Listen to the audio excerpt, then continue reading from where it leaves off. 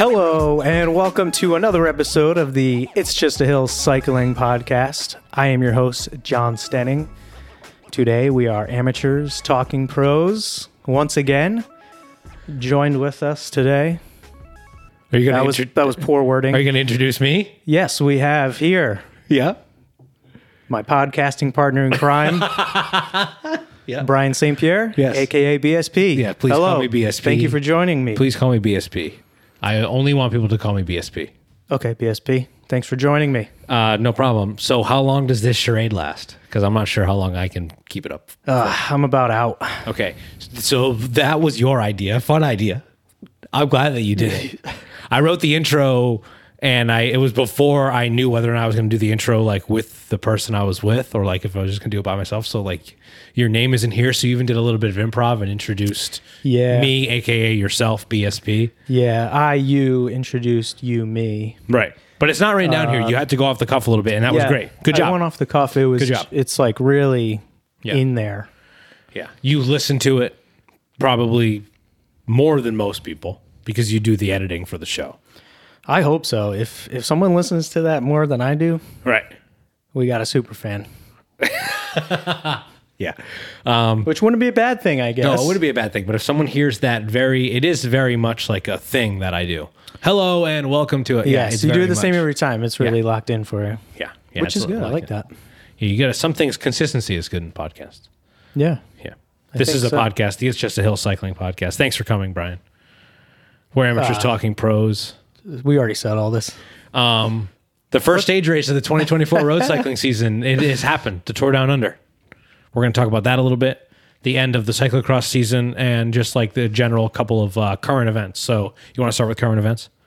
Is that okay with you? Yeah, sure. So like I said, cyclocross is coming to a close. Wout finally got a win. It seems like Van der Poel had been cleaning up all of these races, and Wout got a win in Benidorm, which is just this past weekend, not to date the podcast too much, but something more exciting happened was his saddle went flying off and he finished the race without a saddle. Did you watch that? Did you see Van der Poel crash too? Yeah, I saw him getting up from the crash. I didn't see any footage of the actual I realized the link that I sent you was really long. I watched well, I think that was actually part one of like two parts for that video, and I did actually watch them both. Oh, okay. Which I think might have been the whole race since it's only about an hour, just under an hour. So I did actually watch it. Yeah. It was a very enjoyable one, for sure. Yeah, it was a lot of fun, and the saddle I thought was like great, and I love to see Van der Poel crash. Not to make it about that. No one he didn't get hurt. He got right back on, and he chased back a lot. Yeah. But Wout was like in second for a long time. It was a fun race to watch. Oh, Van der Poel said in his interview afterwards something about like hitting a pole or something that he thought was going to be softer than it was, and it just like knocked him down. So I don't know if there was like truly a crash. That's what he said when he hit that 13-year-old girl too. Yeah, it's like, oh, sorry, I thought that it was going to be softer. It was like just really weird and inappropriate that you would say that. Yeah, he was told it wasn't on camera, so then he was like, here's a quick story. Right. Yeah, I didn't crash.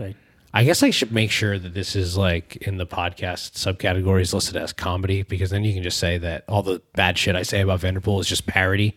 And it's not like defamation of character. Yeah. Right? Because that's how you get away with it. Yeah, that's a really good idea. So you have to like change the category in Apple? Yeah, or probably whatever. Should. Yeah, Apple. Or the RSS feed, the subcategory. Okay. Yeah, but the saddle though. Yeah, it went flying off. Man. He like kicked it. Yeah, it was like he messed up his remount on that last lap. Yeah.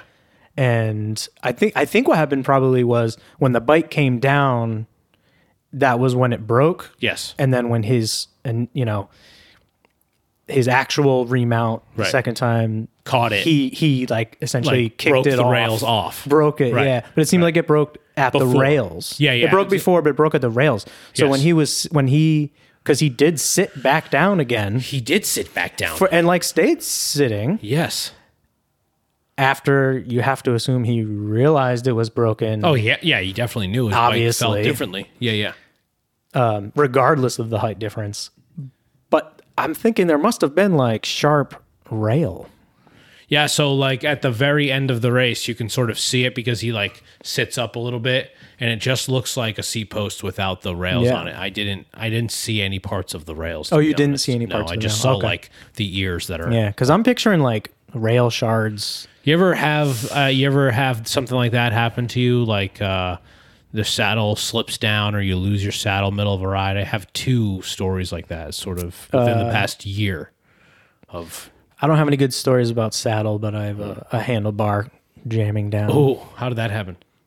Well, do you want to tell your stories first? No, I just asked you. I was riding through Roger Williams Park on my first road bike, which was like a heavy steel frame thing, and there's like a lot of speed bumps. Going through that park. Yeah. I was like jumping all the speed bumps, just like bunny hopping. Very sick. Not like trying to bunny hop over them, but like using them as leverage to get a higher bunny hop. Sounds cool. And on one of the landings, my handlebars jammed all the way down, and it was me and Nate. And luckily, I had a multi-tool on me, and I brought him back up. But that's good. Yeah. Recently on a planned long gravel day, my saddle, I was on my gravel bike. I sat on the back of it, and all of a sudden it went like that. And it's a cone saddle. Fuck, it's a cone saddle. It's just like a lightweight. It's like a fucking weight weenie carbon seat post, and so it has like less pieces, and so basically they get so wedged that they're really hard to adjust the tilt. So I must have like not tightened it enough, and when my ass hit it on a bump on a gravel ride, it like went up. Yeah. And then I went to take it apart, and only once one cone would come out, the other cone would not, because it's like wedged in there, and you have to like knock it out with like a rubber mallet and stuff. And I was in the middle of the woods, and so I rode with it like I put the saddle back on and rode with it like that for maybe like 3 or 4, maybe like 7 miles. Oy. And my lovely wife came and picked me up. Oh yeah. So it was like not it was comfortable not fun enough to ride on. It was very like my glutes were engaged way too much. It wasn't. Everyone is so quick to make the joke that it's like gonna go up your ass. Oh, very funny. No, it wasn't. No, people made that joke to me when I posted it online. Yeah. And I saw plenty of jokes like that about Wout. Yeah, well, on the internet. That's a different situation, I guess. Yeah, but no, people made the joke to me when I posted online. Because your seat actually... Did your saddle actually come all the way off? Or it just jammed up? No, it just jammed up. Oh, okay, gotcha. Up. Yeah, okay. Yeah. But still, it's tilted up like this. And so there are... But I can see that, because you're kind of having to be like further back. Yeah, and it was then really it's changing the way your muscles were. It really was weird. Was I didn't care for it. I was like, probably still had another hour and a half to go on a tough gravel ride. And I was like, I'm not trying to do that. Not going to do that. But then about 11 months ago, I was down in Florida with my dad, and I borrowed one of his friend's bikes, and it was a really nice, like Pinarello. It was a very nice bike to ride. The saddle slipped on me with about 3 miles to go, and like it had previously like seized. I was having trouble moving it, and then when it moved, I didn't have the right Allen key to tighten it back up, so I had to ride back. I just rode standing up for like 3 miles. This sounds like I'm bragging now. I guess I am. I'm strong. You are strong. Thanks. But that's not why I'm saying you could have done 4 miles. Thank you. I could have done 4. Thank you so much. But that was like, I guess it was more, I was going to go ride that bike the next day for like 100 miles on a Gran Fondo with my dad. And I was like, oh no. But luckily we took it apart and we like greased it properly and then like put it back in, and it worked for me. And it was a very nice bike to ride on that day, even though it was a little bit creaky. But yeah, it's okay. It was a nice bike. All right. Oh, yeah. Cyclocross season's coming to a close, though. That's what we were talking about. Cyclocross. That's where we were at. Worlds is on February 3rd and 4th, and the local organization 1PVD Cycling is hosting an event to watch both the men's and the women's race at Fuller Speed Shop in Providence, Rhode Island. And so we'll put the Facebook event link in the video description below. That's February 3rd and 4th, the year of our Lord, 2024. American cycling legend Joe Dombrowski is retiring. Did you know that? I knew it because you shared the article with me. Wow, thanks. But I did not know it leading up to it. This came out very recently. Like I want to say, like within the last 24 to 48 hours. That of us, recent? like sitting and doing this. But yeah. He didn't find a contract for this year. He was under contract last year, I think, with Astana, and he also rode for like Cannondale and UAE and Team Sky. And but yeah, he's retiring. Yeah. Yeah. What did it say? 14 Grand Tours under his belt? Yeah, 4 professional wins, a stage of the Giro, stage of the 2019 Tour of Utah, rest in peace Tour of Utah, and victory at Tour of Utah in 2015. Man, what Tour of Utah and Amgen Tour of California, those used to be a thing. I wish I was following this when they were like a decade ago. That would have right? been amazing. Yeah, to go to Utah. Man, that'd be like an actual excuse to go and ride our bikes out there. We're gonna go see the Tour of Utah. Yeah, I didn't even think about that aspect. We could just go. I was just thinking about the coolness factor of like being able to watch an American, race like that. Because there's not that many happening. No. I mean, there's one big North American thing like that Montreal Crits, the Grand Prix or whatever the hell they call it. But, well, there's that Maryland thing. Oh, yeah, the Maryland Cycling Classic. Yeah, the Classic, yeah. And they're trying to make a bigger race around the New York Grand Fondo. Like a New York world. It's like a 2-1 race, not quite World Pro. Really? Around New York? Yeah, New York. And it's going to be around the time of the Grand Fondo New York, which is like a big, like amateur event. Yeah. That I want to say like thousands upon thousands of people participate in. Yeah. And so it's a big cycling weekend in that area. And they're going to make like I think a 3 or 4 day stage race. Yeah. Oh, that'd be really cool. Yeah. That'd be beautiful. Beautiful. Julian Alaphilippe calls into question his Soudal Quickstep future and possible retirement. He might be retiring soon. He's had a couple of down seasons. He did you see him? Oh, we're going to talk about the Tour Down Under, but did you see him like go early? Yes. He went early. He like went for KOM points, not for the win. Yeah, really and then strange. The commentator said maybe he thought it was maybe he went for the wrong line or something. But or that's the second lap they did of Wollonga Hill that day. That was second already? Yeah. Second out of 3 for that day? No, I think they just did it twice, but just twice? Yeah. But still, he had already done a circuit on it. Yeah, strange. So maybe he just went too early, something blew up. Yeah, I did see that. His contract is up at the end of this year, so we'll see. I don't know. I don't want to see him retire yet. Yeah, I was going to ask, how do you feel about that? You like Alaphilippe? Yeah, I love him. I don't want to see him retire yet. I especially don't want him to see him like flame out like this. He had a bad crash a couple years ago. Yeah. And he hasn't like quite gotten the wins, I think. But I don't know. COVID cycling has also been strange with guys getting sick and like not coming back in the same form. So I don't know. I just like don't like. I didn't like the way like Sagan retired. Like very dud of a season. It just seems. I don't know. I don't necessarily think you need a red carpet, but it's fun when it's like fun. Like Pinot was pretty fun. Pinot was great. Pinot, Yeah. He had some great tour stages and stuff. Yeah. SD Works, the women's team. Now, I think a lot of people talk about Visma Lisa Bike being like a dominant team. There are other super teams on the men's side, but like SD Works has the best GC rider, the best classics rider, and the best sprinter in Demi Vollering, Lotte Kopecky, and Lorena Vibas. Is that like too strong? Or does it matter? Like, is it worth arguing? I don't know. Like, I don't know. I hate to say it, but I'm not super in touch with women's racing right now. I know about SD Works and how dominant they've been. Especially last season. Yeah. I even think they did well at the Tour Down Under. Is that right? No, AJ. I don't know actually because I did not about manage to watch women's Tour Down Under. Yeah, I'll give you the lowdown on it. Yeah, but yeah, SD Works is like a super dominant team. And then did you hear about this story about Jonas at the fish factory? Did you see this? I did not. Yeah. So I want to know more about it. So like the story, and like I think I saw this on Twitter. So take it with a grain of salt. This is where you initially saw it. Correct. Okay. Correct. But then it linked me to an article somewhere.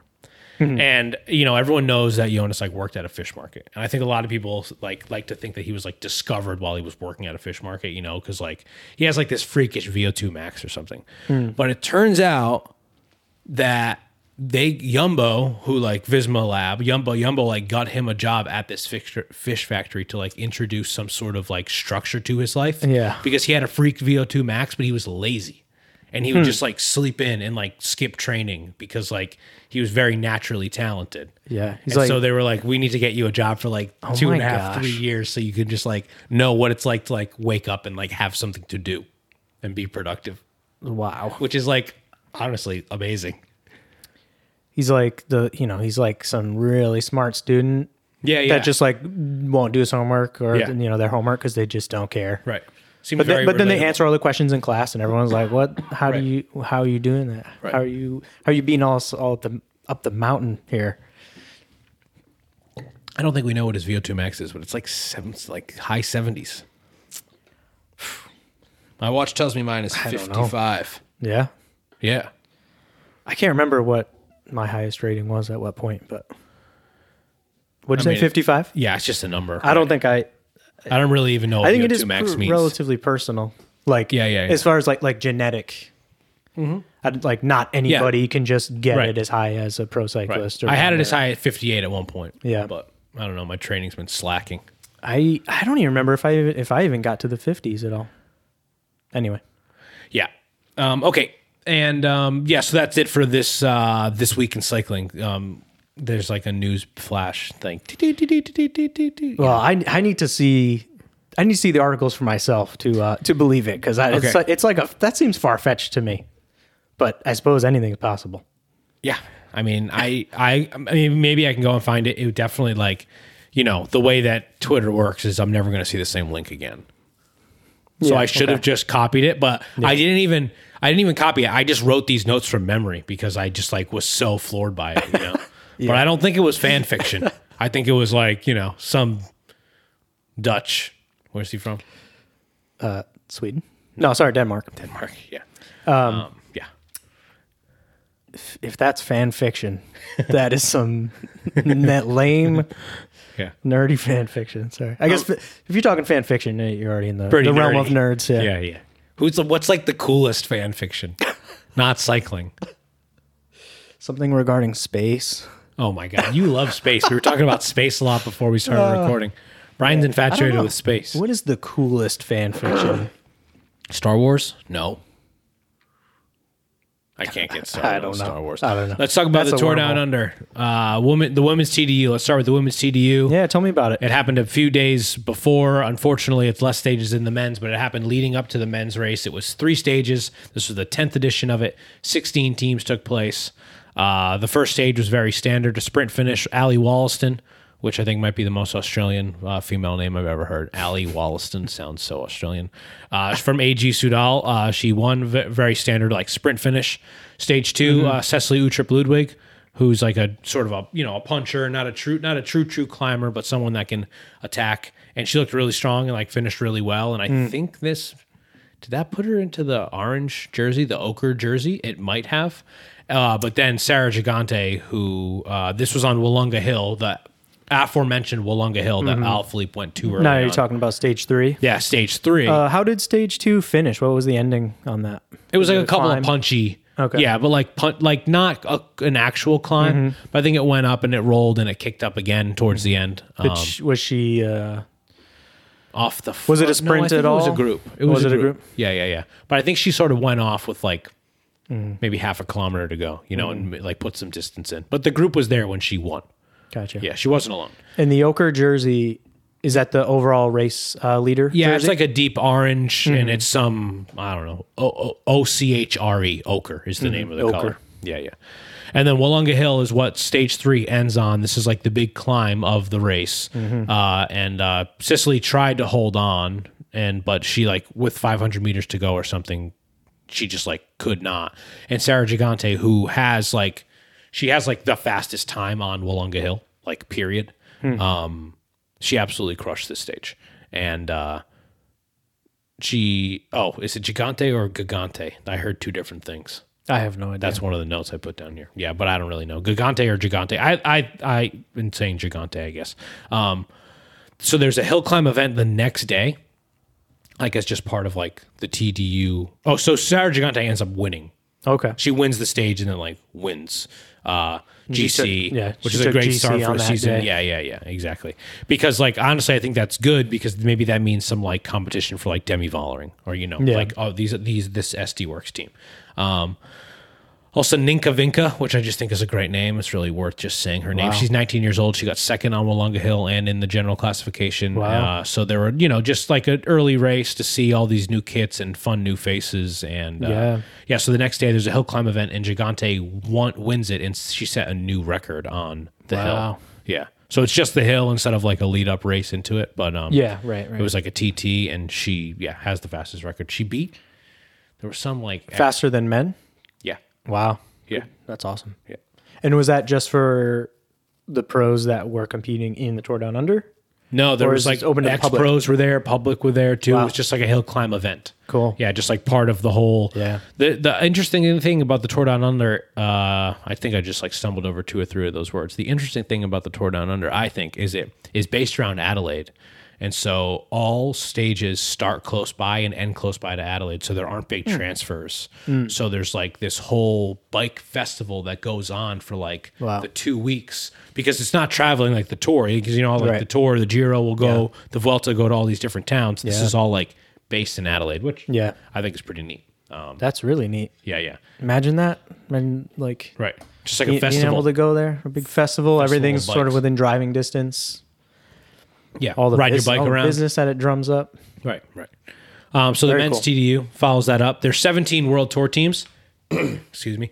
One UCI Pro team. No, one UCI Pro team and one national team, the Australian team. There were no former winners at this year's Tour Down Under, and 1999 was the first year. So it's been going on a little bit longer than the women's race. And yeah, the 4 jerseys are the Ochre leader's jersey. The sprinter's jersey is blue, and then there's light blue with like green polka dots for KOM. And then the white is the youngest rider jersey. So there were some bigger names there. Luke Plapp, Simon Yates, Julian Alaphilippe, which we talked about before. Caleb Ewan is there, now on Lotto Destiny. Biniam Girmay and Sam Welsford, big sprinter from Bora. Basically, there are 6 stages, 4 sprints, and 2 big GC stages towards the end in Mount Lofty and Wollonga Hill, which was the big one at the women's race.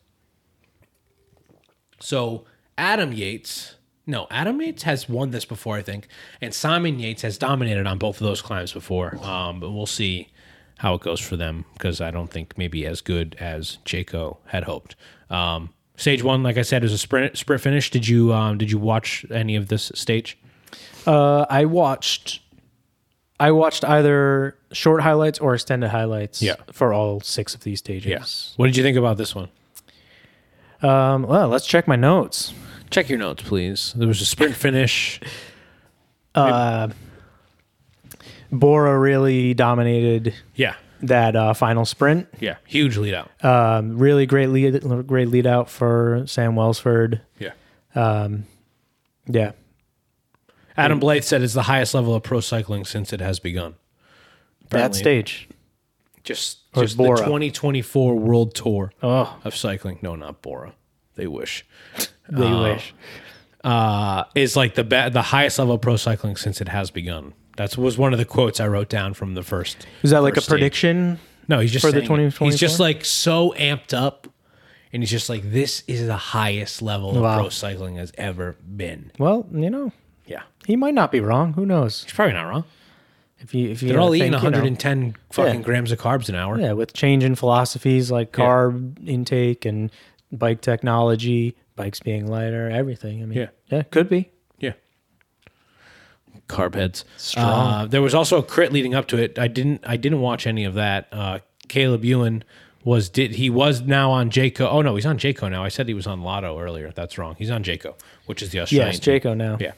He did not do the lead up crit, which was won by Jonathan Narvaez, which, I mean, he's a name that we're going to see a little bit later. Narvaez, yeah. And on Ineos, is that correct? Correct. So yeah, pretty standard sprint for that one. Stage 2, basically still a sprint, sort of flat stage, but a hill near the end. Big attack by Luke Plapp, which I think is also just like a great cycling name. He drops everyone but the aforementioned Narvaez, but they don't work together at all, and the group ends up coming back. I'm just writing him as he who must not be named, so you don't have to bleep his name. He makes an early attack. Did you see it? He who must not be named. On stage 1, he who must not be named was the first person. Yes. As soon as the car left neutral zone, he just went. He did. He sprinted. And he did it again on another stage, too. Yeah, he did. I think he's really just trying to get out there in the stars and stripes as much as he can. Yeah. And frankly... boo. Yeah, frankly boo on the image of the flag in general. But yeah, he is really... I don't know. He probably has a lot on the line. He's probably a big season. You know, he's got to sort of start to compete at a higher level, and I don't really want to talk about him anymore. Yeah, sure. But yeah, he was an asshole on the camera a couple of times, and I just don't like him. But there's a group sprint at the end. It's not organized at all, and Del Toro had like the best like kick, and it was awesome. Mm-hmm. There was like 1K left, and he made a huge gap, and like huge it was gap. a great sprint, and like it was like, oh, who is this guy? Isaac Del Toro. Yeah. A Mexican rider from UAE. Yep. Yeah. Never heard that of him was before. A super strong attack he made.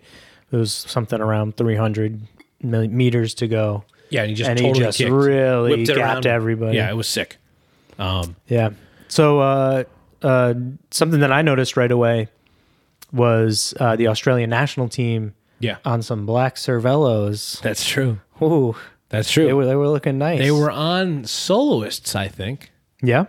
Yeah, I think so. It had a drop seat stay, so it's not the R5, but it wasn't the super aero looking, so it wasn't the S5. So I think it was a soloist or the Caledonia, but I think it was a soloist. Yeah, which is like a sick bike. Yeah. I think like probably not the Caledonia though. No, I don't think so. No, because the Caledonia is the more budget one. Yeah. I bet it was a soloist, which I think is like a very popular bike right now, and it's like a great endurance bike, and so you're riding a long time on it, you know. Yeah, but yeah. They're like a fun team. It's nice to see like they were national really, teams there. Yeah, you know? they were making moves, which I mean you gotta assume any country would do in their national big annual race. Yeah, for sure. But they had some really good showings. I really liked their jerseys too. Yeah, me too. They're clean, cool colors. I mean, Plapp, who is the Australian national champion, is not on the Australian team. He's on Jayco, but his jersey is sick. Yeah, really cool. His skin suit, which. We saw what happened to that a couple stages later. Stage 3 is another great like sprint, another great lead out by Bora. Viviani was there from Ineos, but close was not fast enough. And Biniam Girmay totally fell short on this stage. Sam Welsford gets the win again. What's up with Binny? Like, I know, is it right? the team? Is it the gear? Is it him? Like, he's not on the best team. He definitely is not on the best setup. Is that like enough of a difference? I wonder if it really just comes down to the team and being able to get him in. Well, I mean, he's getting into position. Yeah, he's getting. But his thing is just a matter of lead outs. Yeah, true. He just doesn't have the lead outs anyone has. It's still early. He's always like scrapping around, holding someone in else's those final 300 meters to just like get on anyone else is in front, whoever's in front of him. Right. And it's probably a lot of times not his teammates. Yeah, I like that team. I like Intermarché. I like to see teams that aren't super teams with like smaller budgets do well, but it is like you're sort of like, oh, well, what's the team like Bora, who's the exact opposite, that are on like this top-notch S-Work specialized gear, are just like absolutely flying. They came with a strong lineup, I guess, for that. Yeah, for sure. They did. Yeah, but it was stage 1 and 3, the first two true like full bunch sprints. Yeah. Biniam was right in there in the mix, but I think for first stage he finished third, and I don't know where he finished on the third stage. No, I think he ended up being top 10 overall, maybe. But stage 4 is kind of a repeat of stage 3. There weren't that many breakaways. It was a lot of like two-man breakaways. They would go out for a while, and then they would end up getting taken back in. Sam Welsford gets the win again here with another great lead out. Got Biniam second on this stage. In stage 4? Yeah. Yeah. Wow. Yeah, so it's just like he's there, man. He's ready. Right. Yeah, but you can't beat that, like Welsford was just like delivered on a silver platter. And Del Toro is still in the lead of the TDU at this point. He's still in that ochre jersey. Oh, was he? Yeah. Wow. Yeah. There was a really weird crash in that stage 4. Was that when Plapp went down? No, I have it written as, I think it was 4 guys. There was 2 Cofidis and 2 IJAH. Yeah. And I don't remember which. It was IJAH, because they're on those really interesting like black and teal bikes. I forget which brand those are. I think they're like a special Aero Bianchi. Really? Frame. Yeah, and they had a really weird crash where their bikes got locked together and one of the guys' chainstay snapped. And he went to go get on it, and then he started riding. I was like, oh shit, no, screw this thing. Damn, I did not notice that. No. That was the day that Plapp went down. He went down pretty hard in like a 6-person pileup. And he was like below everyone. Like when people started to get up, you still couldn't see him under there. Oh, wow. He tore up his skin suit a ton. It was like 30% of it was torn off. Yeah, I saw an image of him. Yeah. with the skin suit torn. Yeah. Super rough. I didn't see the actual crash, but yeah, it was rough. He was like totally buried. Yeah. So 2 stages left. We start to get to the hilly stages. There's a big tailwind for most of this stage. This is when they do Wollonga Hill twice. Plapp is out, like I said, so Jayco's sort of a bit lacking, even though they don't even have any wins here yet. Caleb Ewan sort of been falling short. It comes to a GC battle, and Navarez shows off a little bit. Yates doesn't seem to have enough, and Oscar Only comes over the top, like pretty much, and holds it, but gets a good win here. You know, he's Scottish from DSM Firmenich Post NL, the best team name in the tour this year. DSM Firmenich Post NL. Sucks. At least Intermarché got a lot of ring. What? A lot of ring, if you ask me. Yeah, it rolls right off the tongue. I can't even repeat what you just said. DSM Firmenich Post NL. DSM Firmenich Post NL. Yeah, I got it. You did it. Nice job. I'll just call him DSM. Yeah, DSM is good. Yeah. Oscar Onley. Yeah, absolutely crushed it. A nice win. Scottish rider. Love to see it. You don't see a lot of it. Simon Yates, it was like, I don't know, those last couple K, there was like whatever that front group was, he was really making some efforts. And yeah. And like Yates tried to go, but then Onley was just right on his wheel, and he came around Williams, Stephen Williams, and Navarez, and just like put in a gap. And yeah, DSM needs wins, you know? Yeah. They don't have the most points and stuff. So yeah, good for him early in the year. And then this is also when Stephen Williams goes into the leader's jersey on a tiebreaker, which is interesting. He had the same time as Oscar Onley. Yeah. I saw that because in my notes I wrote that Oscar Onley got the jersey, but I think it was only after that it was, because right when Onley finished, I said saying that he was that he got the jersey. Yeah. But then I saw the next day that he was not in the jersey. Yeah, it's based on the sum of his overall GC positions in the previous stages of the race. Yeah, so that gave him a 1 second gap on Oscar Onley. And 1 second gap, wow. Yeah. And then stage 6, Mount Lofty stage, won by Yates last year. This is when Vine got the GC. And biggest breakaway for the whole race, there was like 20 K of battling. Yates tried to go a couple times with like 120 to go at one point. He tried to go, but got brought back in. And then Del Toro goes a couple times on the actual climb. Pithy is like off the front a little bit. Climb goes up and down and kicks back up. And then Stephen Williams, who's in the ochre jersey, gets the big win, wins the stage.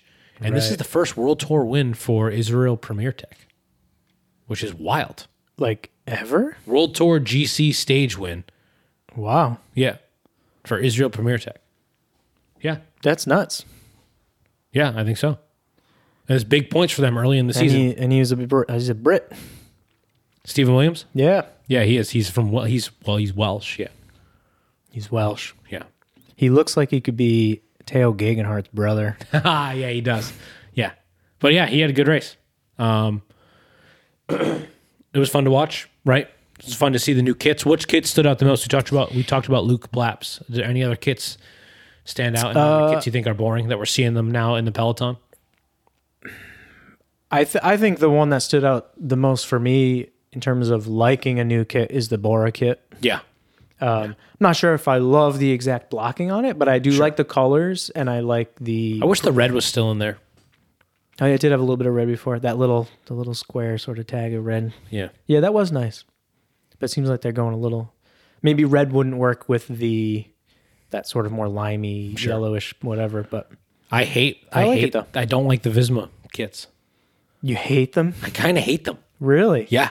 They got the kind of like honeycomb... line detail. I like the line detail, and I love the line detail on the bike. Too much yellow? That yellow, it's just like the worst yellow. Yeah, it's not like a good canary yellow. It's not a good yellow. Yeah.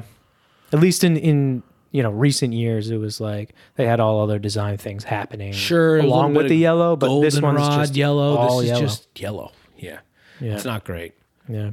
And then there are a lot of other ones that sort of just blend together. The UAE one is also very funny. It's just white. Yeah, the UAE one. I think I like the Ineos one a lot. So many of them are boring. Yeah, Ineos one is pretty sick. It's got the gradient that goes down the middle. The Ineos one is cool, yeah, with the gradient. Yeah. I do like that. That stood out to me a bit. Yeah. As being one of the few changes this season that I think is a nice change to look at. Where did you watch? You ended up watching highlights too. This was just like all on YouTube. Yeah. I just was searching on YouTube. I think I watched NBC Sports highlights as well as oh my gosh, Flow Bikes. Flow, yeah. Flow Bikes highlights is what I watched, but I watched the Eurosport feed live on Tiz because now we're in a post GCN Plus world. Yeah. Well, this brings up a topic that I was gonna broach. Let's talk about it. Broach. Had it right the first time. Broach. Yeah, with a post GCN Plus world we're living in now. Yeah. What are we gonna do? Tiz. Just Tiz? I mean, I don't really want to pay for anything yet. Yeah. So this is going to be Tiz. I heard Discovery Plus has stuff, and they might have even had this. And I do have Discovery Plus for some reason, like some like Apple package. I get it for like it's like included. I think. Really? I don't know. I don't pay extra for it. Yeah, it's included in something. Mm-hmm. But so if we're gonna pay for a service, do you know? And I'm sorry to put you on the spot. Do you know what these services or services would be? Because I think at one point you had shared a spreadsheet or something that showed between Flow Bikes, Discovery Plus, and Max, correct, asterisk with a sports add-on, the Bleacher Sports add-on that you have to pay extra for to get it. And it seems like you can't pay for one service to watch all of the races that you would have watched on GCN Plus.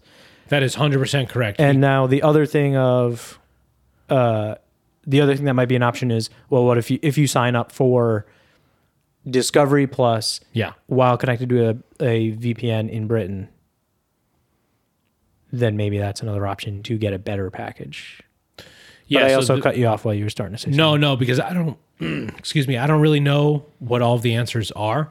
I do know that like if Discovery Plus carries like the French races, then they don't carry the Italian races, if that makes sense. Because like the ICS and the ASO, I might be getting those wrong, are like the two different organizations that like organize the races. Not the UCI, not the governing body, but the people that actually organize the races. Mm-hmm. And those are two separate entities, and those entities don't have the same media deals. Right. And so GCN was unique. GCN Plus was unique was because it could compile them, even though in the States you might not be able to get them all. Right. States definitely no. Right. Yeah. There was a lot of like blackouts for the States. But at least you could somehow get your way around it. And it was like one channel where like they actually had the rights to everything, which I don't think is the case right now. I think it would be like a little bit of this, a little bit of that, which is so annoying. I think Discovery Plus will get you NBC Sports, like we said.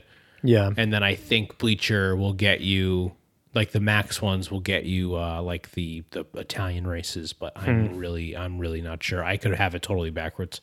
Yeah. And it is frustrating. And for now, I will use Tiz until at least the Giro comes around, I think, in May. Yeah. And then I'll see how Tiz is holding up for the Giro, and then maybe I'll get like a 1 month thing for whatever holds the Italian races. I don't know, maybe leading up, because there are classics leading up to that, but I feel like, so for those people that don't know, Tiz is like an illegal site, essentially. Right. Where like they have these feeds and they like stream them for you to watch, and they're like ad inundated sites. And so there's a lot of pop-ups. But if you have the right pop-up blockers, you can sort of get around it. And there's a lot of pop-ups, and there's a lot of options for like qualities or speeds, like internet speeds and things. So they have different feeds, like a 1080, a 720. I was a bit confused by it every time I try. And so it depends on what, like how much, like if you're just watching on your phone, you might not pull as much like or data. You might just want to go for like the 480, and certain ones will get taken down by the publishers. And a thing that I think is the worst part, because I don't really care that it's illegal, they're making it hard for me, and so that's why people start to pirate things. That's why we pirated music with Napster back in the day, and because there's just like there's too many subscriptions now. I could go, like, it sucks. We have like 10 subscriptions again. We're paying the same we used to pay for cable. We're probably paying more. We're probably paying more. Yeah, we did it to ourselves. We fucking did it to ourselves. We did it to ourselves, but they got us good, and they have us right where they want them. So the problem, I think, with Tiz is like, if you're watching the tour and it's like the Alpe d'Huez stage, everyone else is watching it. Yeah. And like the broadband is like spread so thin because so many people are accessing the website that it tends to drop out at like the worst times. Yeah, of course. And that is so frustrating to watch. Yeah. So I don't think I'll stick with it, but we'll see. Yeah, I'm so nervous. I don't think my nerves can handle trying to watch these Grand Tours on Tiz. Right, but what about races leading up to it? What about some of the classics? What about like Omloop, which is coming up kind of soon? Yeah, I think I'd probably try Tiz for that stuff leading up to Giro. Yeah. Probably, but that's also me thinking about personal finances as well. Sure. So I'm not really looking to dive into a new subscription, but I don't know. I mean, the Grand Tours obviously will be a separate thing, and like you said, maybe we can just pay for 1 month with whatever service we need to watch a better coverage and full live coverage of a Grand Tour. Yeah. But I don't know. And I think we might have mentioned it on the podcast in the past with the Amateurs Talking Pros series. I think if you do, because I think Cal was the only one that did, well, out of the three of us that did the like Discovery Plus or NBC package. Oh yeah. Last year or Peacock, I guess. Yeah, Peacock. He said that you could choose if you wanted to watch the American NBC feed or a Eurosport feed. And if that's the case, I think last year, I think it was like you could pay the minimum $5 package just for that month. So for $5, watch the Eurosport feed of the whole tour. That's like pretty worth it. Yeah, I forgot about that. Peacock, which has NBC, will cover the tour with NBC Sports. Yeah. I don't care for those people. Oh, yeah, right. I once I started watching GCN Plus and getting the Eurosport feed, I could not go back because it was the tour last year. That was when I ended up buying the VPN. Yeah, to watch GCN tour. It's so good, and it's just like because it was on the first stage where I was like, my plan was not to pay for VPN. I was just going to watch NBC for that. Yeah, and then not only is it like horrible in comparison, the coverage and. I don't know. I don't really want to shit talk the commentators because they're legends in their own right. I think the Eurosport ones, the GCN Plus people, are just so much better, and they have such a good rapport. I love the rapport. They come in and out. It's so funny. Sean Kelly is a legend. Yeah. Like it's just like they're all just so great. I love the whole team. Orla is great. It's just awesome. Yeah. And the way Sean Kelly got fired up towards the end of the Vuelta last year. I know we talked about it before, but I'll say it again. It was awesome. Yeah, he's awesome. He's great. Because he was saying what we were all thinking. Yep. Or at least what I was thinking. I don't know. 100%. I saw another headline maybe 2 to 4 weeks ago, but I don't think I ended up reading the article, but it was like Sepp Kuss finally breaks his silence and truly tells what happened within the team during Vuelta. I don't know. Did that ever come out? I don't know. But I feel like any explanation he's ever given of it is like a non-explanation. No, he's definitely skirted it. Yeah, it's a non-answer. Yeah. Right. He's definitely just been like, well, the team wants to ride for the win. Yeah. I mean, but I mean, that's an art in and of itself, the way he's answered all those questions and had long conversations about what happened. I mean, I think it's very clear that Primoz wanted to win, and then he went hard on that one stage, and Jonas was like, "Oh no, if Primoz is going, I should follow." Yeah. And then they had a meeting, and they were like, "Hey, we can't be doing this." They already have a reputation. Not a lot of people like them, and so they were like, "Hey, let's let Sepp win." Not that he didn't deserve to win, but they also kind of let him win. But good for him. He still deserves it. He still crushed it. Yeah. Yeah. I think he absolutely deserved it. Yeah. And I think that was the whole thing about it. It was like, well, do you just gift it to somebody because they worked for you? Or do you let the best man win, But it's like, but the issue is that they were all on the same team. Right. So it's like, why would you attack someone that's on your team? Right. Doesn't matter that you went into the race thinking you were a GC favorite. Right. And you should still work for the person that is in the lead. Correct. Right. And that was my opinion on it. Right. Same. It was like, sure, I don't love the idea of him being gifted it. I don't want him to be gifted. You want him to earn it. But they're also, he earned it. You're also on teams. Yeah. You're on a team together. He rode all 3 Grand Tours. Yeah. And Primoz won the first one and Jonas won the second one. So let him win the third. It rules. Seems perfect. Yeah, it seems perfect. It rules. Okay, so something I want to talk about real quick. Do you find it hard to avoid spoilers of races? Whether it be because of like Instagram or Strava, or like, do you have any tricks to get around it? Because even during TDU, I'm getting those stages spoiled. And like, let's be honest, I'm scrapping for cycling content right now, right? It's January. I'm excited that TDU is happening. It's obviously far from the biggest race, but I still don't want to open up YouTube and see Sam Welsford sprint for the finish to the win, like on a headline of a video, like at the top of my YouTube feed. Yeah. I don't follow pros on Strava for this reason. Yeah, I follow very few pros on Strava, and I have unfollowed some in the past for this specific reason. Yeah. Because they put gold trophies like in the title of their ride. Yeah, or name other people in celebration of their win or something. Yep. But I think it's something that you've done in the past too, and the only thing I might do is just temporarily unfollow. Like during a Grand Tour season, or not season, but during a Grand Tour, I might unfollow or maybe mute GCN. And shouldn't they be held to a higher standard to not spoil it in the freaking title? GCN and even all the ungodly number of cycling meme pages. Yes, which sucks because like memes are funny. But you got to unfollow them during the Grand Tour. Memes are funny. Memes are funny. And then people are using memes to be funny, but then telling me that Wout wins whatever. And it's like probably in the form of memes and in the medium of memes. Yes. People are giving spoilers that they're sort of not realizing. Right. In the same way of like, I shouldn't share that news article right now because I have other friends that will be spoiled. Yeah, but a meme, you want to get on it. You want to get on I know, that's the whole thing. You want to be the first one to make the funny joke. So I guess maybe it's just like...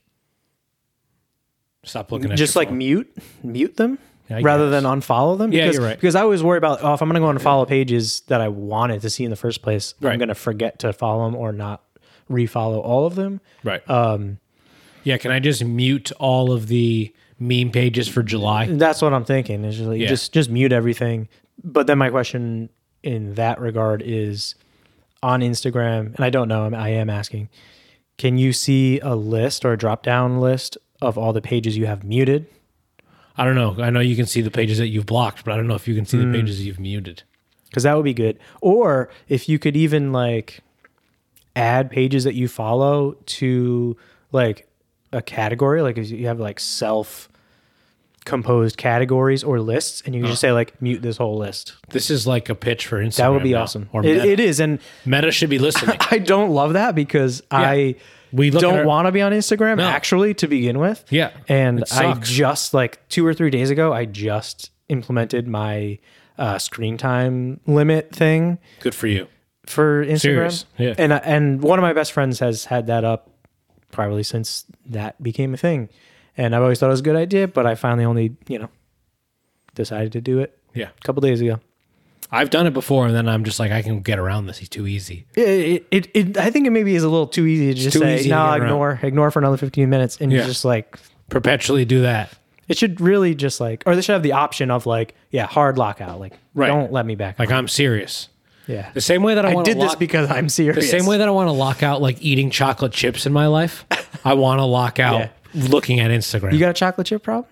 I did, but I didn't have one in all of 2023. Oh, wow. So in our pantry downstairs, we just have like jars of things for baking. My lovely wife loves to bake. Yeah. She's got a lot of... So there's one that has chocolate chips in it. And I would just go over there, all 2022, go over there, open it up, take a few, you know? You just grab a few. Are we talking semi-sweet? Semi-sweet. Yeah? Yeah. Don't want them too sweet. No, semi-sweet, not too sweet. You walk over there, you take a few. You do that a few times a night. You do that a few times a week. That really starts to add up. Yeah. So last year, I was like, I'm not doing this anymore. And I have not reached my hand into that jar since December. But the jar's still there. The jar's still there in the same spot. Good for you. December 31st, 2022, last time I reached in. Nice. Yeah. Wait, you haven't reached in? You didn't reach in at all? No. Jesus. I have to do things cold turkey. That's how I am. I have to be like, boom, done. Yeah. Yeah. I don't know if my parents listen to this podcast. So one time I smoked cigarettes. I don't know if they know that. They probably do.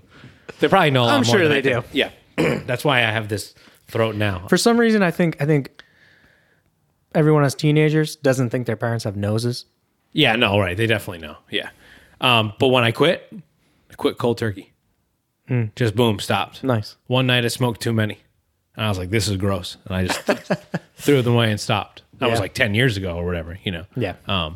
But yeah. What about peanut butter, though? Let me ask you that. That's just something I can't have in the house, my friend. I know you like peanut butter a lot. So you just don't even have it in the house anymore. Peanut butter is the best food. It's a perfect food. Yeah. You don't need to pair it with anything, even though you could pair it with a million things. It's beautiful by itself, right? Oh, yeah. Philosophically, peanut butter is the best food, as far as I'm concerned. Philosophically. Yes. If I have it in my house, I overeat it. Yeah, it's so easy to overeat. Yeah, and I like, peanut butter. We ride our bikes a lot, and so like you want to bring in the calories, but it's also so easy. And I think, going back to not to make this not about like amateurs talking pros, but like it's very easy. Like if you're going and riding your bike and eating while you ride, and then like coming home and like refueling to just like be at a net positive with calories, not even like a net negative or like a neutral, and so like peanut butter in the house for me, a couple like 200 calorie scoops, easy. Yeah. I've been messing around with PB Fit a little. PB Fit's nice. Yeah. It fits the bill. It's not as fatty, so it feels a little bit healthier. I think it tastes good. It's a little bit more of a process, so it's not as easy as just opening in the jar and scooping it out, Yeah, I'm a fan. Yeah, but peanut butter is... I don't always have that on hand, but I do like to have it. Yeah. It's nice for smoothies. I also like because I like it because you can make it your own consistency. Yes. You're not beholden. No. And it feels more fun to mix things in. Sometimes I mix a little honey or a little maple syrup, Sure. Cinnamon. Oh, yeah, a little cinnamon. You can do this stuff to regular peanut butter, God. but no, you can... It's different, though. It's different because the thickness... It's different. I got a question for you. Yeah. Now, let's bring our minds back to a year when you had peanut butter and chocolate chips in the house. Yes. Have you ever taken a spoonful of peanut butter... Yep. And dunked that directly into the chocolate chips? 100%. Huh. Yeah. Nice. Honestly, if you've done that too? I probably had. Or something similar to it. I probably have. So there's, how there people are like, there's two types of people. Definitely something similar. I'll tell there's two types of people in this world. I don't believe that. I think that's stupid. But what I do believe is, if you're like, no, I wouldn't do that, that's disgusting, or you're like, no, I've never tried that, then I don't want to know you. You know who would definitely fit that bill? That thing thinks it's disgusting? Yeah. Who? Paul Hollywood. I don't know him. I don't know Paul Hollywood. But if you met him, you'd have a talking point. Yeah, you think he would think that's disgusting? I think that he has said on many occasions that he does not like the combo of chocolate and peanut butter. I do remember hearing him say that. He likes both, but not together. Right. I could not disagree more. Yes, I agree with your disagreement. My favorite ride snack is a Reese's Fast Break. It's the best candy bar. It's chocolate peanut butter, a little bit of nougat. It's so good. But anything Reese's is so good. Chocolate peanut butter, so good. Yeah, that's probably our go-to, like bad snack in the house is like there at any given time there might be like a bag of Reese's in the freezer. Yeah. What kind? Or like just cups. Actually white, which is interesting because I'm really not a white chocolate person. I don't care for it at all, actually. But I can agree that the Reese's White Ghosts are one of the best Reese's. Do you have white ghosts in your house like year round? Like, do you buy enough around Halloween? No, we probably should this year though. That's a good idea. Yeah, plan for that in 9 months. Time. I'll keep them in the basement in a locked cabinet. Yeah. Every month or every 2 weeks, we bring up one more bag. I got to buy the right amount of bags. Don't you think you should keep them in the freezer to keep them fresh? I don't think they're going to stay fresh. When Reese's get, I guess I have to check the date. They get like that white on them. Yeah, oh no, they're white chocolates, so you won't even know. Yeah, we won't even know. Sometimes they get chalky. Reese's get chalky. The chocolate or peanut butter or both? The chocolate on the outside on like an old Reese's. Yeah, really. Best thing. One of the second best thing I ever found on the side of the road was a 2 cup of Reese's. That was a ride find of mine. Unopened. Unopened, right around Halloween time this past year. Just the original dual pack. Yeah. Yep. Single serving. Yeah, it was great.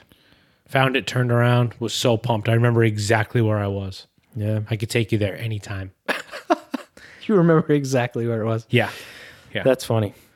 What's the best thing you ever found? You ever find anything fun on a ride?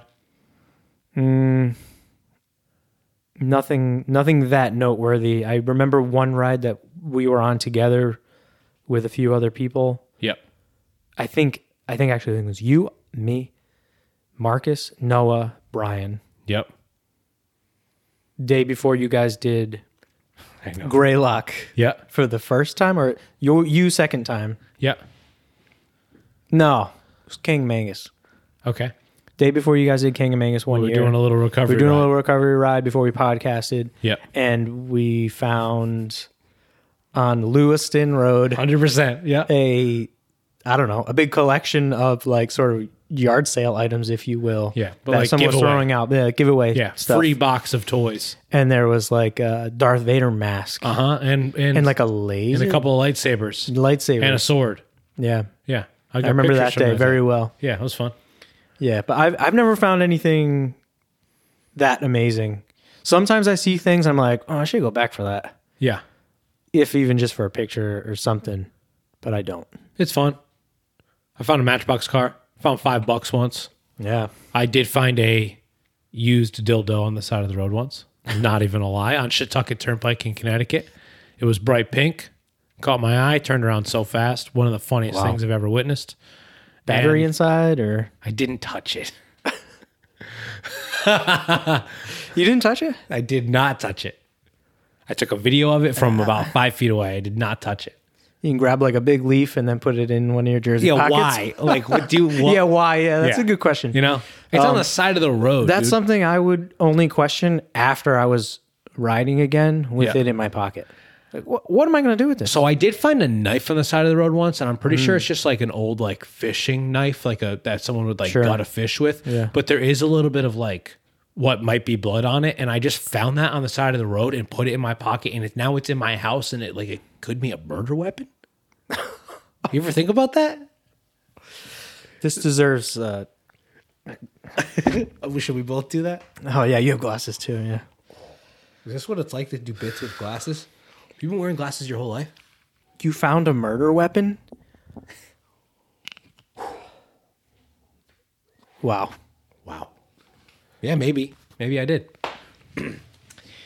All right, real quick, let's talk about... That's what it's like having glasses, yes. Yeah, you've been wearing glasses your whole life, right? Since like maybe...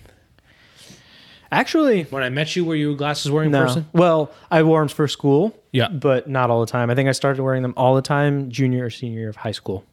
Yeah. So. The sunglasses that you wear on the bike, are they prescription? Sometimes.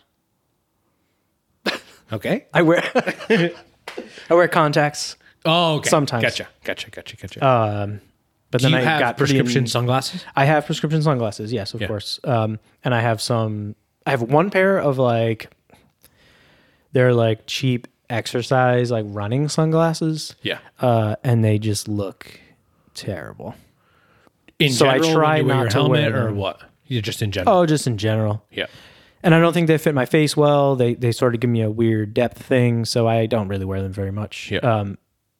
But I do notice when I wear just like my regular sunglasses, I notice my eyes can get irritated depending on the time of year compared to wearing my contacts and like regular like an allergy sunglasses. Thing time of year, you mean? No, I think maybe just like more stuff on the roads. Yeah. Both actually, because I definitely have allergies, seasonal allergies, and that would affect it for sure. Yeah. Wearing smaller sunglasses like this size versus large Sutros or whatever. Right. Like I hate the idea of riding without my sunglasses on. Me it's too. Just like terrifying. So anything could get in your eye. I had a big old bee hit grain of sand go in your eye and you're screwed. Terrifying. You know? No thanks. A bee flew in your eye. Yeah. I was on a foggy ride in New Hampshire, and I was like, it's really foggy. I'm going to take my glasses off. And within 5 minutes, a big old something flying. It was big. It felt like a bumblebee. Like it was big but soft. Oh, no. And it drilled me in the eye. And I was like, I'm putting my glasses back on. Ugh. And it was like wet and rainy. And like wasn't the best condition for like the glasses that I had. I should have had like a 50% tint, but they were like, pretty heavy and not great. I just typically do unless they're fogged up and I really have to take them off. Yeah. If it's just because of water, then I just do like a thumb wipe or something on them, and that's at least makes the water bead in larger beads and you can see around it. But I agree. I generally don't like having my sunglasses off. Yeah, even in the rain, I'll wear even maybe just clears, or I do have some like half one. But you got to wear them. Yeah. I don't think I learned my lesson that day. The bee hit me in the eye. So one more race here in January, the Cadell Evans Great Ocean Road Race, which is down in the the part of the world where the Tour Down Under is. It's in Australia. Benny will be there. Caleb Ewan will be there. Luke Plapp, Corbin Strong. Meyerhofer won last year, which I kind of forgot about that. Hugo Page and Simon Clark were on the podium, so that's exciting. That's this upcoming weekend. I'm not sure I even remember this race from last year. It's a one-day race, and it's sort of just like caps off the trip to Australia for a lot of these riders. Wow, and it's in Australia? It's in Australia. Cadell Evans is an ex-pro Australian rider. Cadell Evans, yeah. Yeah. Are there other smaller like Asian teams that join that at all? I don't know. Yeah, I don't know, honestly. So I found that interesting in some of the early season races last year. That was my first time watching. Yeah. So all of those races. To see like teams from Japan and Taiwan and stuff. Yeah. I don't know. I mean, it would make there were none of them at the Tour Down Under, but that's like a world tour race, so there's only so many invites and stuff, Yeah. And then after that, UAE Tour is in February 20th. Remco won last year. Plapp and Adam Yates were on the podium with him. Not a complete start list so far, but let's check out some of the names on that. Dylan Groenewegen is going for Jayco. UAE is sending Adam Yates again. Jay Vine, Brandon McNulty. Wow. Mikkel Bjerg, that's already a solid lineup for them. Visma Lisa Bike is sending Attila Volter and Olaf Koy for sure. Wow. Sorry, go ahead. What? Thought I cut you off. No, I didn't really. Astana's got one person on the roster so far. Is it Cavendish? It is Mark Cavendish. Good. He's going to need to get into shape for all those tour stages he's going to lose. Phil Bauhaus is going for Bahrain. Thomas de Gent for Lotto. Decathlon AG2R. They've got a list out there. Yeah. Ben O'Connor. Sam Bennett. Yeah, Sam. Oh, wow. Weird to see him in that team. But yeah, definitely not a complete list yet. Roman Bardet is going for Team DSM Firmenich Post NL. Fabio Jakobsen as well, who's also on that team. Maybe the worst kit in the World Tour as I'm looking at all these jerseys here. Right now, DSM? Yeah, that DSM one is absolute trash. The Tudor one is kind of boring, but it's similar. They're, not a World Tour team, but they are going to the UAE Tour. Yeah, we're going to have to start picking worst kit for each race. Oh my gosh. It's for me, it's an extremely tough, decision to say who has the worst kit. Because so many of them are just so bad. And they're just so boring. I agree. And the thing that kills me about UAE, the only interesting details they put on this kit are on the low stomach. And they disappear that you will never see. Yeah, right. Because their riders are hunched over. Yep, I agree. Don't get it. I agree. And the Trek jersey still kills me. My God. It looks like a play school thing. Ineos is pretty good. EF is pretty good, even though I do feel like EF needs to shake it up a little bit. A lot of the same pink, and you know what I mean? I don't know. Like, I do think it's slick. It looks good. I like the pink. It stands out, but I don't know. I feel like they're due for a big shakeup. Maybe this year's Giro jersey will be sick. Who knows? A big shakeup would be fun for them. Yeah. I still like that pink, but me too. A big shakeup would be fun. And then Omloop, Dylan Van Barle won last year. Arnaud Delis and Christophe Laporte were also on the podium. This is on February 25th. Also not a complete start list, but Visma Lisa Bike is sending Wout van Aert, Tish Benoot, Christophe Laporte, Eduardo Arfini, Dylan Van Barle, and the American Matteo Jorgensen. So that's exciting. That is exciting. That's a sweet looking team. Lineup. That is a sweet team. Binny is also going for Intermarché. Edvard Bossenhagen for AG2R. But yeah, definitely not a complete list here. Anyone else stand up? Stefan Bissinger. Oh, Pidcock's going for Ineos. Jonathan Milan. Oh yeah, he's on Trek now. Yeah, but that could be interesting. Yeah, for sure. Although, Alaphilippe's going. But this is a 1 day, right? Yeah, correct. I guess what type of rider is Milan for 1 days? I don't know. He's kind of like a Ghana. He could go if he like goes off the front, you know. Yeah, if he can. Yeah. If he can maintain up front, right, and hold, then. But then he would have a shot. I don't think it necessarily ends in a sprint that would suit him. It's more of like a wout type of deal. True, after like a hard not day. A pure sprinter. Right. After a hard day, for sure. But yeah, I'd love to see Wout win this and like start the season off right. That would be amazing. Didn't have a great season last year. So. In terms of wins. I mean, obviously Jumbo had cleaned up, you know. Yeah. I hope Wout has a big year. That'd be amazing. Yeah. Get some of those wins that he's really been going for lately.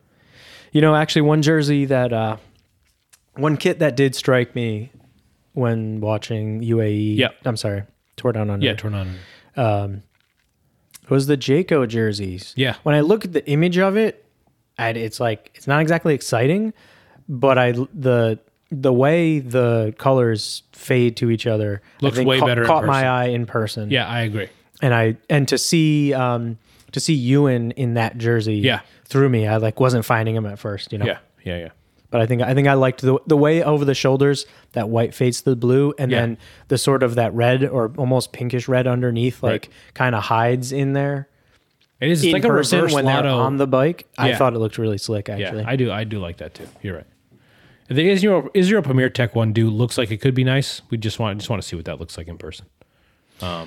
I think now that we listened to that interview with I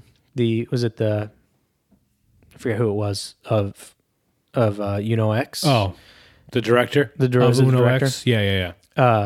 It was a great interview on the Bobby and Jens podcast. I feel like I like the jerseys more now. I like the kit more. I love them so much. I just love his whole philosophy. Great interview. It was go listen great to interview. Bobby and Jens. Yeah, podcast. What is his name? His name was Jens. No, Bobby and his name was Jens Hagen. Is that right? That sounds very close. Yeah, he's like the overall director of UNO-X Mobility, both the men's and the women's team. He was recently interviewed on the Bobby and Jens podcast, which is with Bobby Julich and Jens Voigt, and it is just like he's just such an interesting character. I think he has a lot of like the right ideas about life, with just like philosophies about cycling, and like he did, lets his team work, and they like stand for a cool cause. UNO-X Mobility is like a great green initiative type of company. Yeah. The director of UNO, and I noticed they were saying UNO, not UNO. Not UNO. Yeah. UNO-X. Jens Hoagland. Yeah. Super interesting guy. Yeah, it was a good interview. Yeah. So that's good. And so nice to learn more, like you said, about the philosophies behind the team and their practices. It was very good. Right, because they very much inform their team on why they are, backing cycling and how they want to grow. A lot of these other sponsors are sort of just like voiceless, and they're just like putting money out there, and like this, I don't know, it seems cool. If you ever heard Magnus Cort, who is now on UNO-X, used to be on EF, he like is obsessed with like bionuclear engineering, and it just makes perfect sense that he went to this team because they are very much like of the same ilk, Yeah, that's and exciting. they are all like from the same. They're all from Denmark, and I think they're all from Denmark. And oh my gosh, just move on. We can just move on. Okay, well that's about it. Those are the next couple races that are coming up within the next month or so. We'll check back in. We'll talk about UAE Tour and Omloop maybe a little bit later in February. And should be exciting. And cycling is here. Spring, I think, as far as New England is concerned, is like 54 days away. So that feels decent. Already almost in February. A lot of trainer rides lately. Not fun, but it's nice. It'll be nice to ride outside soon enough. Time moves slowly. Yeah. But I'm back on the Zwift train, and I've been kind of liking it. I'm thinking I might cave. Yeah, at least I'm doing it this month. It's been good for actual training rides because I have felt that my fitness has been slipping because I haven't been doing like the right amount of hours that I want to be doing, and I feel like it's just a little bit extra instead of just turning on the turbo and like spinning with my head unit. Yeah, definitely. Yeah. So. Yeah, I could use some motivation for that. Yeah. It's been good. Thinking about signing up myself. And maybe we'll do some IJAH Swift rides. I think we'll try to do that within the next month or so. I don't think I'm going to keep it past February, but I think I'll at least hold on to it for February. And hopefully I don't use it enough in the weather turns. But I mean, it's been pretty nice the past week or so to just like slick some of the workouts and, got like 2.5 hours in yesterday and like 2 hours today, which is I saw that. Kind of a lot for me. That's a lot for you. Yeah. I was surprised. And a lot for you on the trainer. On the trainer. Yeah. So it was nice. It's been working out well for me, and I'm trying to embrace the suck a little bit because it does kind of suck, but it's got to embrace the suck. It serves a purpose. Got to do whatever creature comforts you need around you to help you embrace the suck. Oh yeah, I've got a tea, a coffee, the trainer, my laptop. The Zwift is on the iPad. I'm watching Matt Stevens. I've got 2 fans. 2 fans are important. 4 water bottles. God, I don't want to start a whole conversation now about this, but what's your fan setup? So I have a classic Honeywell like face, the one that's like this big. Honeywell is a great company. That's the one I had at first. In front of you. And it's in front of me, pointed at my face. Mm-hmm. Where's the second one? What's the orientation of your second fan? It's down by my torso, pointed up like underneath my arms. Like if my hands are my hands are usually on the tops or on the hoods. I'm not on the drops that much. Sure. And it sort of comes in right underneath there, and it's a Vornado torso. Yeah, it's pretty great. Oh, so that's a pretty serious chunk of air. It's a good chunk of air. It's a good air circulator. Not only does it blow out the air, but it has a good intake in the back, so it's like circulating really well. It's not the biggest fan. It's maybe twice the size of the Honeywell. Was that a Dyson? Vornado. Oh, that's the brand name? Yeah. I wasn't sure if it's not a that Dyson. It's not a Dyson. A model of Dyson. It was reasonably priced. Like a Dyson Airblade just I wish. Shooting at my face. I wish. I'd put my head through it if I could. Yeah. Yeah, actually that'd be really good. What's your fan situation? I have one sort of in front of me off to the side. A small Penguin that I got from Job Lot. Makes a little too much noise for the bedroom. Yep. So it's in the basement. That's pointing not at my face. I don't like having anything on my face. I feel like my throat will feel weird after an hour or two of riding with it in my face. It's an issue. Yeah. So I'm always sort of adjusting it, making sure it's hitting me like just at the neck and down. Yeah. And then I have one directly behind me, getting my back. Oh, that's good. So the front one is getting really my whole front abdomen. One behind me is just hitting at my back. Yeah, my face and my head gets so sweaty. That's why I want one on my face. But I feel like it's definitely drying me out in a different way. Well, good question. Yeah. But I keep a... sometimes I do a ceiling fan too. If I had one, I would definitely turn that on. Yeah. But I'd keep like I don't have a fancy bike guard cover. Yeah. Sweat guard. I like how you call them fancy. Mine was like $11 on Amazon. But it's specific. Yeah, it is specific. Yeah. I just keep an exercise towel that works. over my handlebars and headset, and then toss them in the wash, after it's sweaty. Yeah. And then just grab a fresh one for the next ride. Right. No, that's good. Because I also haven't been doing intense training rides. I'm not training for anything specific, so I'm not really dripping sweat all over my bike. I'm going to protect my grips and, headset, but other than that, I'm not. Right. You're not dripping. I'm not down there for 3 hours, fully soaked through all the time, Every once in a while I get pretty into it, but. Yeah, and it's easy to get soaked through. It's just it really is. Moving in. Even with the fans on, you get pretty soaked through. Yeah. All right. I'm not dripping in that way. Yeah, you're dripping. I saw you walking here with some DCs. Some DCs. Yeah. Anyway. All right. Imagine that. DCs. You opened the show. Or you want to close it too? You go for it. Okay. Well, thank you. I didn't have anything planned. Thank you, BSB, for being here, for being my, you mentioned it earlier, but you are my podcasting partner in crime. Yeah. You do all the audio editing for the show, and now I get to look you in the eye and thank you. So thank you, Brian. Thank you. So yeah, check out all the past episodes of the show. Not you, of course, but the people who are watching. I will, though. I will. If you are listening, you can rate and review us on iTunes or Spotify. If you're watching, it helps if you subscribe or thumbs us up there. And head over to www.itsjustahill.com to check out everything else, like our Strava page, our WhatsApp chat, and all that good stuff. And we'll be back again soon for more of the 2024 cycling season. It's going to be exciting. The Olympics are this year too. It's going to be really exciting. It's Winter Olympics, though, isn't it? No. Summer Olympics in France, dude. Oh, I thought for some reason. No, I know we talked about it last time, but I thought it was winter again because I was so amped for winter. You Olympics. love Winter Olympics, yeah, and space. I'm learning a lot about you. Yeah. What else? Don't love white chocolate, but you're pretty good with it when it's a ghost with Reese's peanut butter. And that's because it's a very small amount. Right. Yeah. Very into space. Are you into aliens or just like what is real space? No, learning about real space. But so do you consider aliens bullshit? Or just like not as interesting as like... All right, we got to go. Thanks for listening. We're going to save this for next podcast. Time. Yeah, that's for the other podcast. All right, thank you, Brian. Thank you, John. Bye. Bye-bye.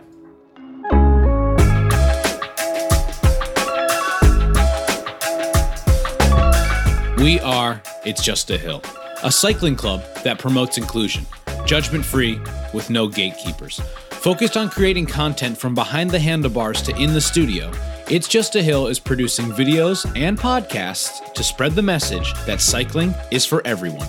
We are focused on reminding everyone that riding your bike can help you overcome any obstacle, because after all, it's just a hill.